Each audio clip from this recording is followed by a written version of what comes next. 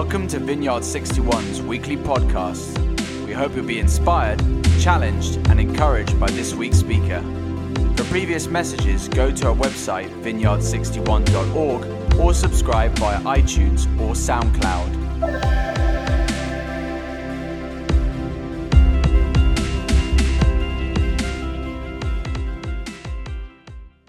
So to launch this series, it's my privilege to introduce Amy Ewing. I'll welcome her up in a second. Just want to introduce her to you. So Amy has been a teacher and a boss to me in the past, which means that in this capacity, she has basically taught me almost everything that I know, but not everything that she knows. She knows way more than I know. And in her spare time, Amy is an international author, speaker, and theologian who addresses the deep questions of our day with meaningful answers found in the Christian faith. Amy holds a doctorate in theology from the University of Oxford, and she's also authored a number of books, including Where is God in All the Suffering and Why Trust the Bible. You're going to want to read those. They're great. So Amy, welcome. We're delighted to have you. Let's welcome her up with a round of applause. I'll say one more thing. Thank you. Thanks, Mike. That's a wonderful welcome, and it's great to be with you this morning on this glorious day.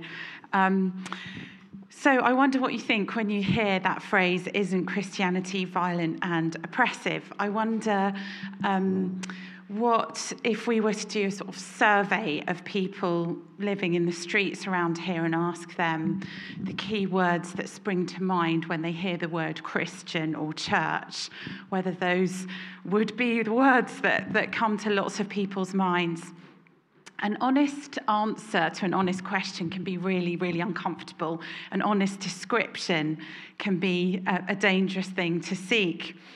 The story is told of a woman, a Mississippi grandma, who was participating in a trial in the South in America in a small town. And the prosecuting lawyer was new to the job. It was his first solo trial, and he called her as his first witness to the stand. And feeling a bit nervous, he said to her, Mrs. Jones, do you know me? He thought, I'm going to just ask a really easy, straightforward question. What could possibly go wrong? But she responded, oh, yes, I do know you, Mr. Williams. I've known you since you were a boy. And frankly, you've been a big disappointment to me. You lie, you cheat on your wife, you manipulate people, you talk about them behind their backs. You think you're a big shot and you haven't the brains to realize you'll never amount to more than a 2-bit paper pusher. Yes, I know you. So the lawyer was just so embarrassed and didn't know quite how to recover. So he pointed across the courtroom and said, well, do you know him, the defense lawyer? She said, oh, yes, I do. I've known Mr. Bradley since he was a youngster. He's lazy, bigoted, and he has a drinking problem. He can't build a normal relationship with anyone. His law practice is one of the worst in the entire state. Not to mention he cheated on his wife with 3 women, and one of them was your wife. Yes, I know him. Defense lawyer Mr. Bradley nearly died. At this point, the judge says to both lawyers, approach the bench. And in a very quiet voice, he said, if either of you idiots ask her if she knows me, I'll send you both to the electric chair. An honest description can be really uncomfortable. It can be pretty devastating. And the truth is that for many people in our world, for many people in our city, an honest description for them of their experience of the church, institutional religion, and the hierarchies of priests and all of that it's been experienced as oppressive. And so this is a really important question. Is Christianity oppressive? Now, as we begin to approach a subject like this, it's a huge subject. We might think of religious conflict. We might think of wars fought. We might think of a situation like Northern Ireland, this kind of ongoing violence and death. We might think of more kind of historic oppression, the oppression of nations as empires invaded other nations and invoked religion or imposed Christianity. We might think of sexual abuse in religious institutions that were saying they were caring for the vulnerable, all the while people were being oppressed and abused. But today I want to focus in on one particular, quite large area of oppression that has been associated with the church, and that's a particular focus on how women have been treated. Isn't Christianity oppressive for 50% of the population, and actually by extension for all of us, because all of us are somebody's child. All of us have a mother. Isn't it undeniably the case that when we think about Christianity, it's been oppressive to women? It's really important when we ask this kind of question that we're honest, that while a lot of good may have been done, there might have been a lot of justice-focused work done by the church in our world. It's also true to say that Christianity has been expressed oppressively at times in many cases. And we're going to come into a room like this today with different experiences. When we think about the experiences of women in particular, we could point to restrictive ideas of roles or spheres that are open to women, with other spheres of life closed to them on the basis of religion.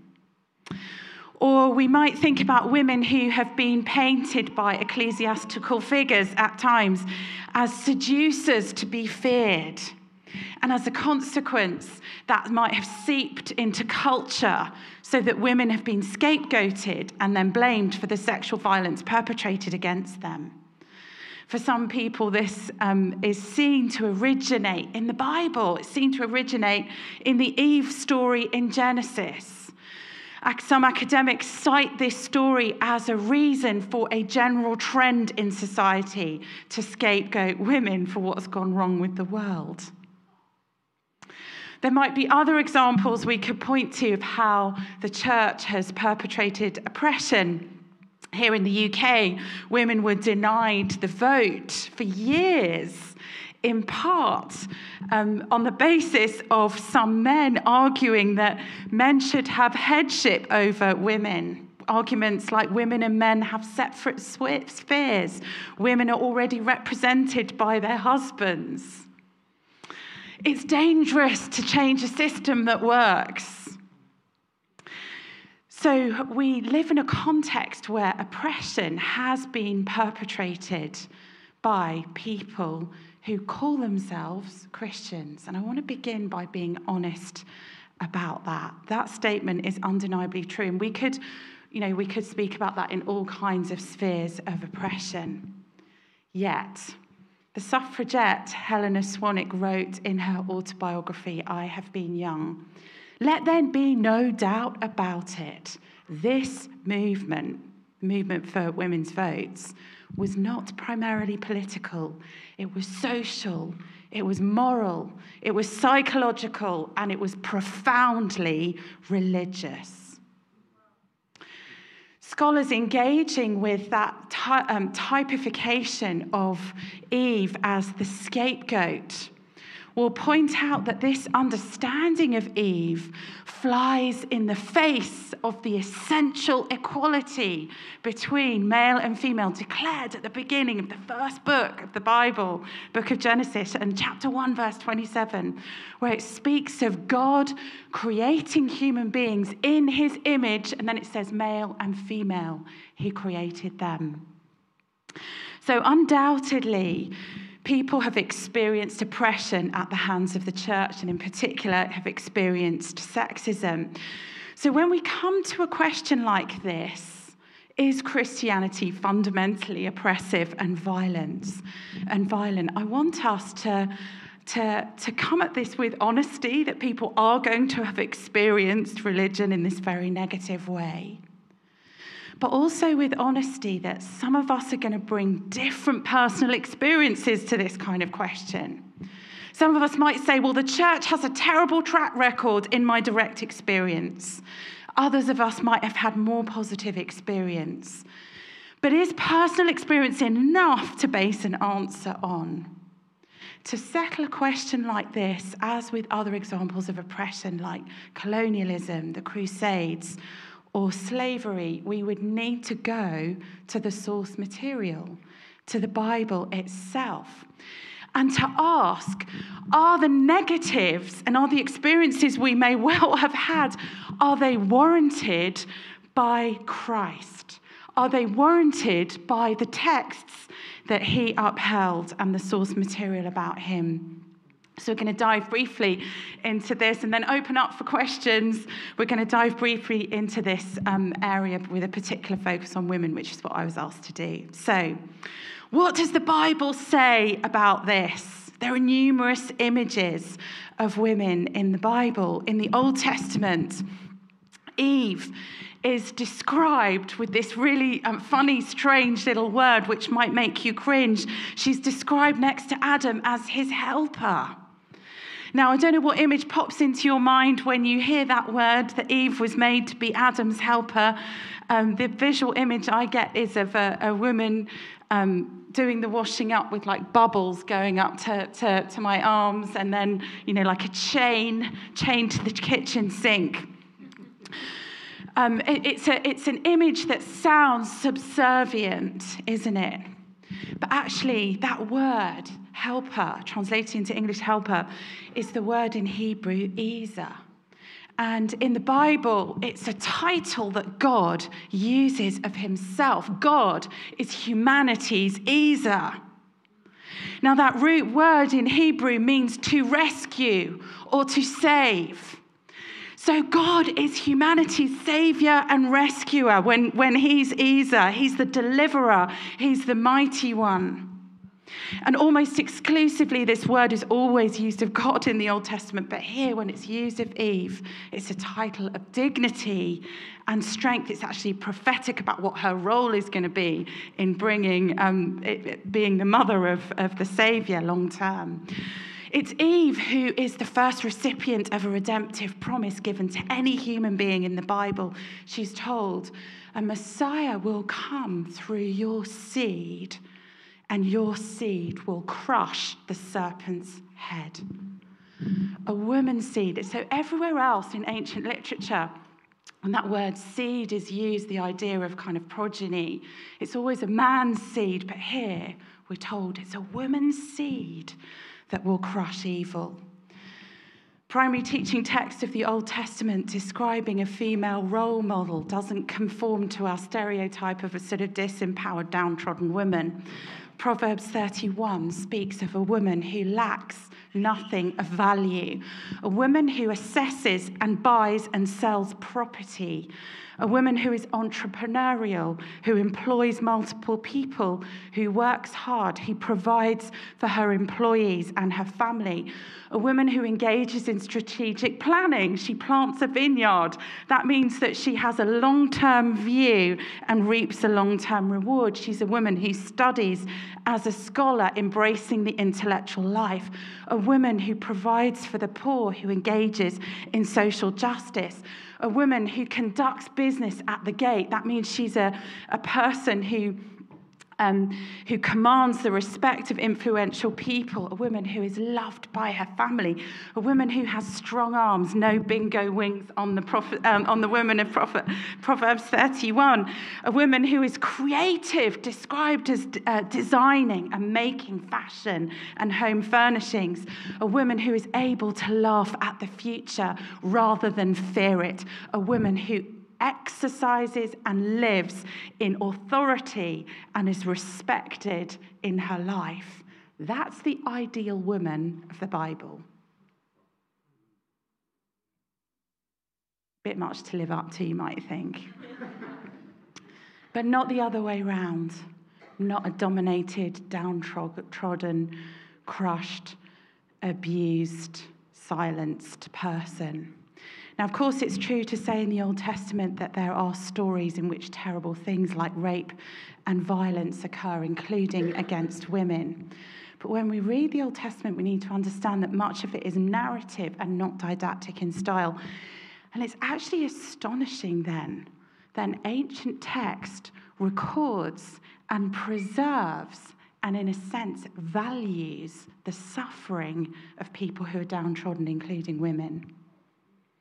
And Christians read the text of the Old Testament through the lens of Jesus, who brings a historic era to a close, to an end, fulfilling the purpose of the Old Testament. The sufferings of women spoken of with tenderness. And then we might look at the New Testament. In the New Testament, what's the role of women? Well, there are significant events involving women. And you think about this in the context of the conservative cultural attitudes into which this text is written. And that context is open to our view in a number of different ways, but one stunning moment is in the Gospel of John, chapter 4 and verse 27. There's a telling little sentence that sheds light on the mindset of the people, including Jesus' disciples. We're told that his disciples returned and were astonished. Now, that word is really strong. It's like, this is earth-shattering. The sky is falling. The disciples are astonished to find, ... What were they astonished to find? Jesus standing on his head? Jesus raising someone from the dead? Something really bizarre? No, they were astonished to find him talking to a woman. That was earth-shattering, that a respected male teacher would do this. That's the context. How does Jesus behave to women? He has female disciples. Some of them are named for us in Luke's gospel, in a culture where the idea of women traveling around with a group of men or having the status of a disciple was totally questionable. Jesus has a number of women who do this. And we're told in Luke's gospel that these women financially supported Jesus and the male disciples. They were giving out of their own means. In Matthew's gospel, it mentions a time where Jesus points to his disciples and says, "These are my mother and brothers." It is unconscionable that Jesus could have pointed to a group of men and said, "There's my mother." Jesus is talking about a group of male and female disciples. We also see Jesus teaching women in the New Testament. Again, in Luke's gospel, there's a telling phrase. It speaks of this woman called Mary, who sat at the feet of Jesus. Now, that phrase, to sit at the feet of, had a particular meaning in the ancient world. In the Greco-Roman world, Greek philosophers had men who studied, instead of going to university, you'd go and sort of sit at the feet of a philosopher. It's a bit like, people in their gap year might go to an ashram and sit at the feet of a guru for a year. And it was the same in Judaistic culture, where there'd be a rabbi, a teacher of the Old Testament, and a young male rabbinical student would sit at their feet. So it's akin to something like, going up to study at university or whatever. Now, within Judaism, this was a role exclusively reserved for men. And that is true until fairly recent times within Orthodox Judaism. A role reserved for men. So here's this story in Luke's Gospel, chapter 10, and there's a woman called Mary sitting at the feet of Jesus. A role reserved for men. And her sister, called Martha, objects to what's happening. Now, if any of you grew up in the church, you've probably heard that story. Martha wanted help with the housework. You've probably coloured in a drawing of it. Lots of times, if you've grown up in the church, we know that story. Come and help with the housework. Know what Mary's chosen is better, to be with Jesus. That misunderstands Martha's objection. Martha is not saying, "Don't be lazy, help me with the washing up." Martha's saying, "How dare you take the role of a man? You are usurping a man's role to sit at the feet of Jesus." And what does Jesus say? Jesus says, what Mary has chosen is the better part, and it shall not be taken from her. Jesus is smashing perceptions of what is possible. Women can sit at my feet and learn and study at the rabbi's feet. It's astonishing in the cultural norms of the time. Jesus spoke about women in an affirming way. When people are sexist or when people are racist or have some other form of prejudice, they often might be able to hide that in their public discourse. But the way you pick up that prejudice is often in incidental ways. It's in those encounters or the way that people are spoken about or assumptions that are made about them. And Jesus spoke about women in an affirming way. He actually portrays God in feminine form. One of the most famous chapters of the Bible is Luke 15. You might have heard of the story of the prodigal son. That's the end of Luke 15. At the beginning of Luke 15, there's another parable where there's a lost sheep, and this shepherd leaves 99 sheep and goes to look for the one. So Luke 15 is structured as these stories that Jesus told, that God is like this heavenly Father waiting for that prodigal son to return and running out to him. And God is like this shepherd who goes after that one lost sheep. And in the middle of those two parables is another parable. And it says there's a woman. She's on her knees in her house in the dirt, searching for a lost coin. Jesus is saying God is the good shepherd going after the one lost sheep. God is the good father longing for the prodigal son to return. And God is a woman searching for a coin on the floor of her house. That's how Jesus taught. That's how he taught about who God is. Following on from this, we see women played an important and prominent role as historic witnesses to the central events surrounding Jesus Christ. Think about this. A teenage girl called Mary is the primary witness to what Christians would call the doctrine of the incarnation. That's the massive earth-shattering possibility that God entered human history in flesh, that he actually became a person in the person of Jesus. The primary witness to that is a teenager called Mary. She's the witness that this is God with us. The story of the crucifixion that we've just celebrated at Good Friday, and then, of course, Easter Sunday, you know, we have in the gospel accounts of Jesus' death. And we're told in all of them that Jesus' crucifixion is primarily witnessed by women. It's a group of women who stand at the foot of the cross. The male disciples have deserted Jesus. This means that the women were the primary witnesses of those details you might have thought about last week. The blood and the water, the spear in the side, the crown of thorns, the things that were said, the details about the clothes, the things that Jesus said from the cross. And then women were first at the tomb.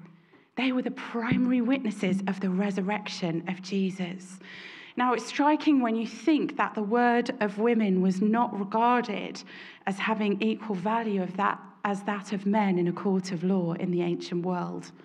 So it is enormously important that the most significant events of Jesus' life, identity, death, and resurrection are all primarily recorded by female eyewitnesses.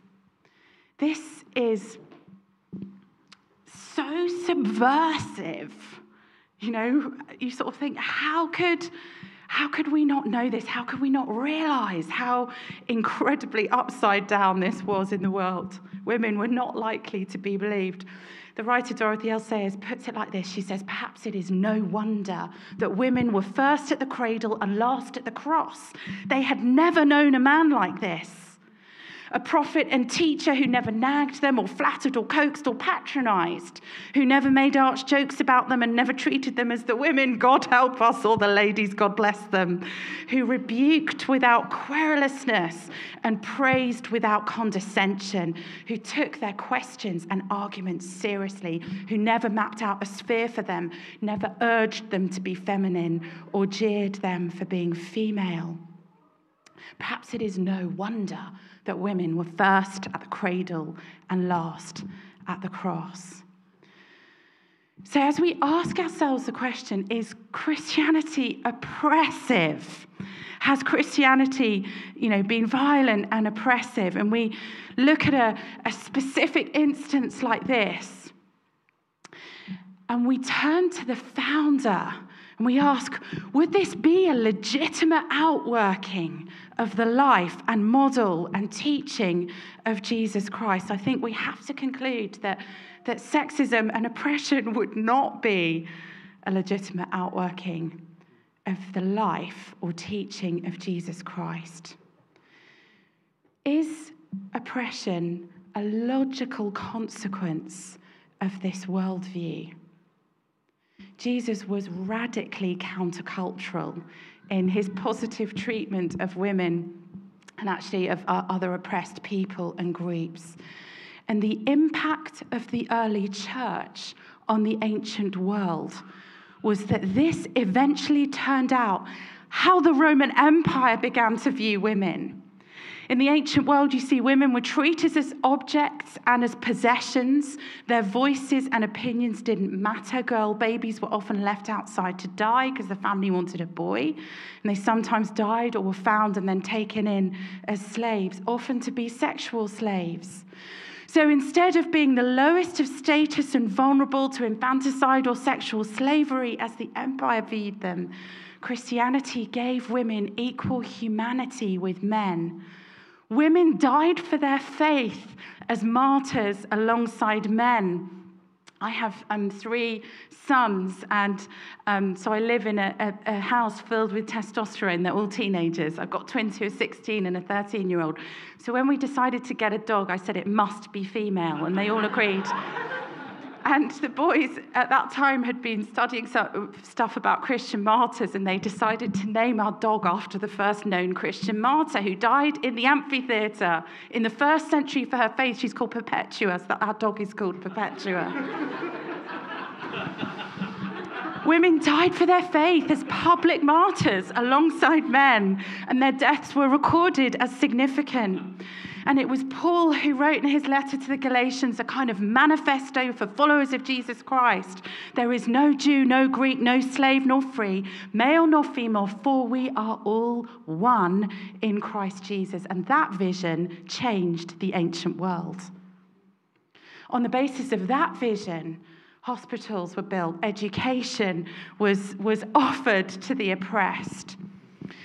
Patriarchy, oppression, sexism are not a logical outworking of the New Testament. They are not found in the actions or priorities of Jesus Christ.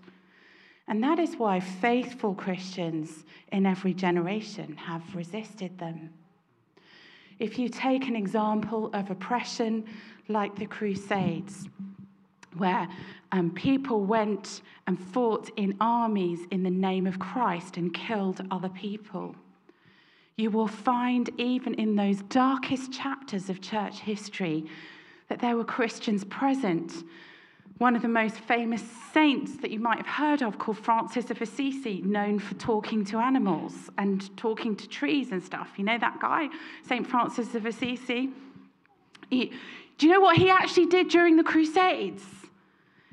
He went to the front line and he preached the gospel to the so-called crusading armies and told them of a God of love and grace and told them to go home. Then he crossed over and he preached the same gospel to the Muslim armies. He even actually did a miracle walking through fire to demonstrate the power of God in the name of Jesus, and appealed to people on both sides to turn to the same Christ. You could look at examples in the context of slavery, of resistors of slavery from within who spoke up, not just William Wilberforce, but enslaved Africans who spoke up and who shared the gospel with others and who made a movement of resistance because of the Lord that they served. So yes, there's been oppression. Yes, terrible things have been done in the name often of institutional Christianity. But these are not legitimate outworkings of the Christ who is at the center of our faith. Last thought, perhaps we shouldn't be surprised to be disappointed by the church or to be disappointed by organised Christianity.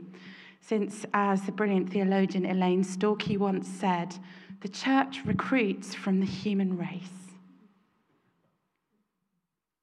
But I suggest that while you may, and I have been, disappointed by Christians at times and disappointed by the church, I suggest to you today that you will not be disappointed by Christ.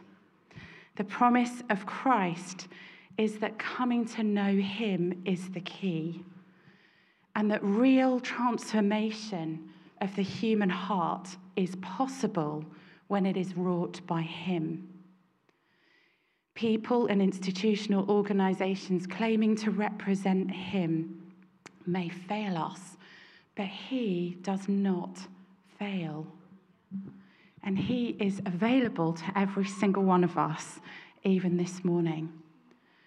And so, like those women who were drawn to this man unlike any other man, to his cradle, to his cross, and to his empty tomb, may we too today open our hearts, even though we may have been rightly disgusted, disappointed by what we've experienced of religion. May we be drawn personally to Christ. Thank you for listening.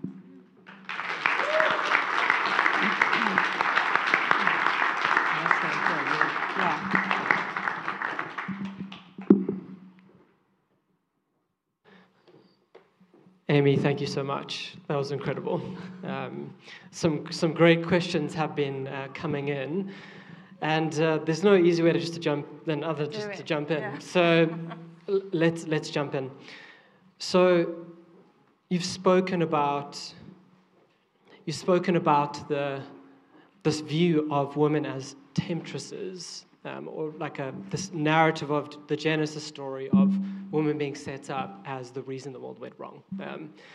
And essentially have shown us a different way to understand that, which is very helpful. But the question relates to that in talking about what's called the Billy Graham rule. Oh, yeah. And maybe you can just explain for those who don't know what that is, and if you think that it adds to the perception of women as temptresses. And maybe the clarifying question is, what is the proper relationship between the sexes? How do we actually relate to each other well?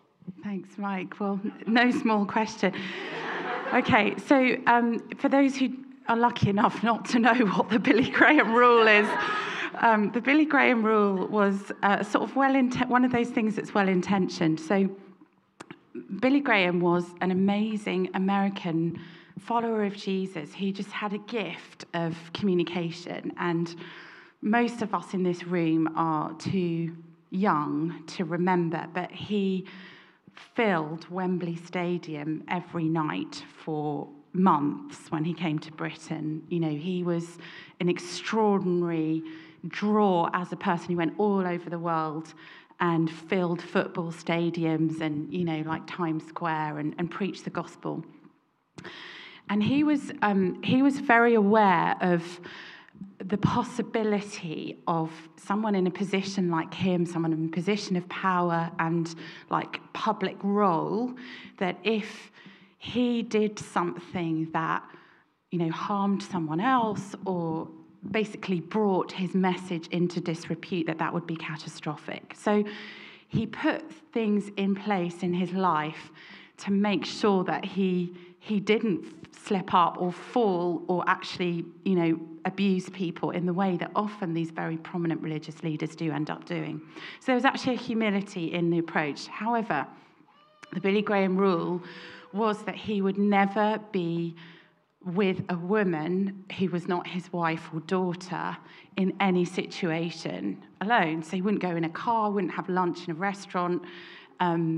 He would just never, the situation would not arise that he was alone with a woman. And what that actually, and then lots of other leaders sort of adopted that as a kind of best practice. But what that actually meant in the church, in situations, as you can imagine from your workplace, if powerful decision-making people end up being men and women are never allowed to be in the room, then actually you're not encouraging women into leadership roles or giving women opportunities. So that's why it's been controversial. So while I appreciate the sentiment behind what Billy Graham did, I don't think it's necessarily a wise or helpful thing. For us today, I think we need to build teams that model men and women working together that are not weird, you know? It's like, I just think, don't worry, we're going to be in a car together and I'm not going to have an affair with you. You know? Okay.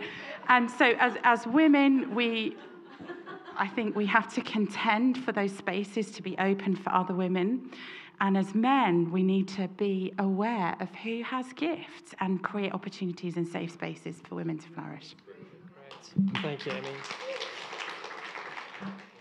So another fairly tough question is, Christian speech itself seems to have oppressive tendencies in that it asks us to live in a way that may be exclusive. For example, God seems to be called he. Is that significant? Is there room for Christian language in our modern world? Great, okay. So just with regard to that, God being called he, I mean, I was asked by a teenager a few years ago now in Spain, you know, if there's this equality, why did God come as a man in Jesus? You know, doesn't that sort of point at fundamental, like, maleness being superior? And it sort of took me right back to that verse that I mentioned in Genesis, where Eve's seed will crush the serpent's head. And actually, what's extraordinary about the Christian faith is that at the heart of it is this incarnation. God becomes a human being, and yes, Jesus is male.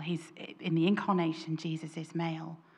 So God is born as a male, but God is born of a woman. Jesus does not have a male human father. Jesus has God's father. It's a virgin birth.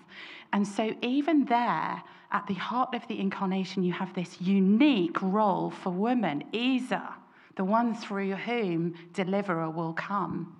So yes, Jesus comes as a man, but he is born of a woman.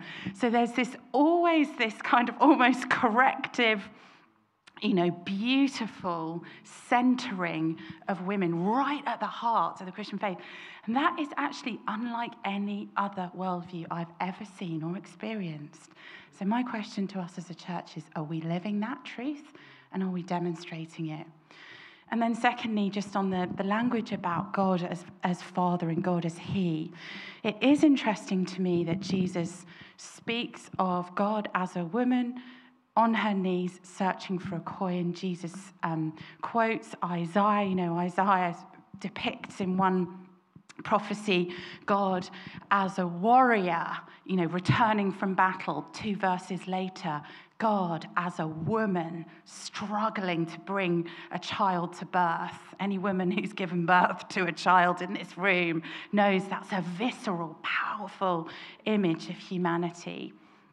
So God is not limited to being male. Of course, through the incarnation, Jesus is revealed to us as male, and he primarily does speak of God as Father.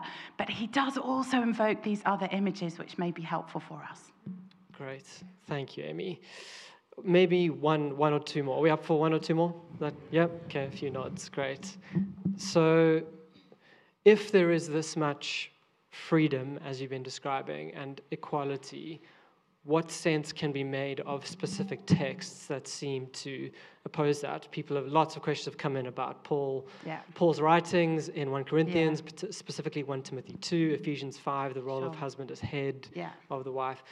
How do we make sense of these texts? Okay, great. I did have a section on that, but I had to cut it out because Mike only let me have 25 minutes. So very, very quickly. The first thing I want to say about Paul is that he gets a really, really bad rap. I will speak about those specific verses, but think about this. Paul spoke of a woman called Phoebe in Romans chapter 16, introducing her as the deacon in the male form, diakonon, of the church. And he uses this adjective to describe her. He says she is prostatis over many, including Paul himself. And this word only occurs once in the New Testament, but in other Greek literature, this is how the word is translated: leader, ruler, protector, or president. One Greek lexicon speaks of this word as the governor, chieftain, president, or someone in charge of a temple. So Paul, this so-called sexist, speaks of this specific woman called Phoebe in the book of Romans, his most kind of doctrinally significant letter affirming her. Paul encounters a woman called Lydia in the book of Acts, where he's actually planting the first European church in a place called Philippi. And Luke records a very significant conversation because Lydia pleads with him and says, as the first believer, you see, in the early church, the first believer was the leader of the church in that place, and the church met in their oikos, in their house. Now, Lydia was unusual because she appears, we don't know if she had a husband, but she's a businesswoman, she's got assets, she's got a house big enough to host the church in. So she says to Paul, can the church meet in my house? Now, that doesn't mean, can everyone come over for sandwiches at my house? You know, that wouldn't have been a dilemma, would it? Why is it a dilemma? Because can the church meet in my house is saying, can the Philippian church be led and hosted by a woman? And the answer is yes. That's what happens. We have an amazing couple called Andronicus and Junia, outstanding amongst the apostles in the eyes of Paul. So a woman apostle. We have all sorts of other things we could talk about. So you've got the witness of the New Testament of the teachings of Jesus. You've got these statements made by Paul, including Galatians, I've already quoted, we're all one in Christ Jesus. And then you have this sort of cluster of verses which appear to contradict everything I've said. Probably the most significant is 1 Timothy chapter 2, where Paul is writing a letter to a guy called Timothy, and the location is the Ephesian church. And it says, or the English translation rather unhelpfully says, I do not permit women to teach or have authority over men, because it was not the man who sinned first, but the woman Eve. And then it says, people will be saved, but everyone will be saved through childbearing. So really strange few verses. What on earth does that mean? Justification is that word, saved, and everywhere else Paul says it's justification by faith. We're saved through faith, and then suddenly we're justification through childbearing. It's very, very odd, right? So when the New Testament was written, of course, if you're a Christian, you believe that there's a role of the Holy Spirit called inspiration, that this is actually a level of literature above, just normal writing, that there's inspiration. But it was also written into an original context. So Paul is writing to a specific group of people in a place called Ephesus. And in that place called Ephesus, there was not a Jewish community. Certainly not a large one, tiny, tiny Jewish community, and a large Ephesian church. So that means that members of the church, before they were Christians, were something else. What were they? The vast majority of Ephesians were worshippers of Artemis. And you can go to Ephesus today and you can still see the remains of her gigantic temple towering above this very significant port city of Ephesus. So Artemis, a goddess, unusually in the ancient world, was served and worshipped, and her worship was led exclusively by female priests. And those female priests had all kinds of ideas about men and sexuality. There was a massive cult of temple prostitution, but they believed that bearing the child would defile the priestess.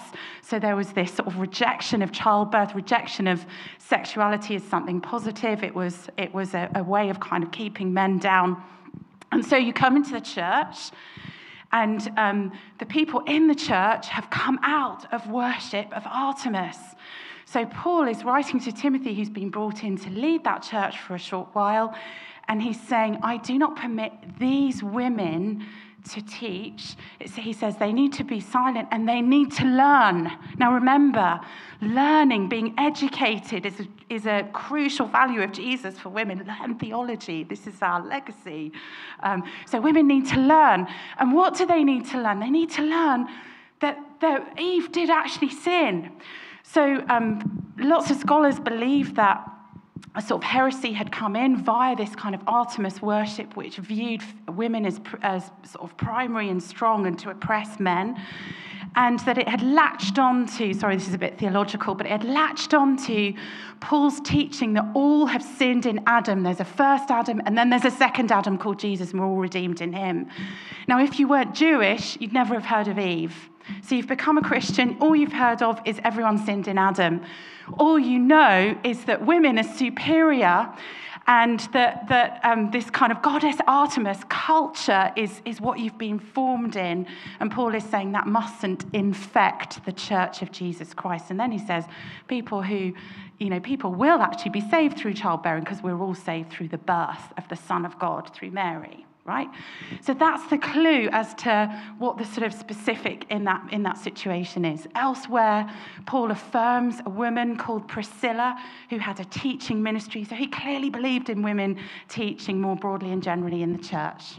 Sorry, it's a very long answer. No, that's brilliant. We'll do one more. Yeah, fine. Okay, this is going to be our final question for today. Thank you, Amy. You've been fantastic. So it's more of a personal question for coming from the perspective of someone who may have experienced oppression and hurt in the church. You're talking about finding Christ in the midst of potentially experience of oppression within Christianity. How do I find Christ in the midst of my experience of oppression and hurt? Thank you. That's a really poignant question. And, I haven't really talked very personally about experiences that I've even been through in the last couple of years, being involved in trying to stand up against sexual abuse in a religious context, in a Christian context, and to sort of shine light onto that, and a lot of suffering that I've experienced and disappointment in the way that Christians have responded to that oppression. So I really thank you for whoever asked this question. So this is going to be a bit of an odd answer, but the first thing I think I would say is consider therapy. Wounds inflicted in a spiritual community context are real wounds. Often we're so influenced by the materialistic worldview of our culture, and materialism means that all that exists is matter, the physical stuff of the universe, and there's no God, there's no supernatural dimension. And that means that we often trick ourselves into believing as human beings that the hurts that happen in the physical or material sphere matter more than the wounds that might be inflicted in a spiritual, psychological, or emotional context. And that is not true. That's not the worldview of the Bible. So it may be that the kind of help that you need actually to work through some of that and to recover is more than someone praying for you. Maybe someone praying for you will be enough. But I just want to give permission here. I have needed therapy, right? In the last year, I've had amazing psychological therapy for trauma and PTSD as a result of wounds inflicted in a kind of spiritual context. So that's the first thing I want to say, to encourage you, if you need that kind of help, to seek it, and that there is no shame in that, and that, actually there's a real place for us as whole human beings in the Bible.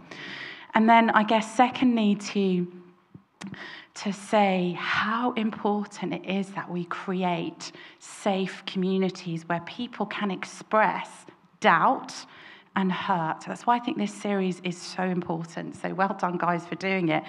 Because often you may find yourself secretly thinking, well, I just can't, I'm not allowed to say what I think. I don't even know if I'm thinking it, but I sort of am thinking it. So to create a safe space where we can express our hurts and our doubts, and we're going to be loved and we're going to be accepted, And we're going to have people come alongside us and say, that is okay, I'm with you. You are safe to express what you've just expressed to me, because our God is big enough to handle it. The question is, are we? So let's be a community that can do that.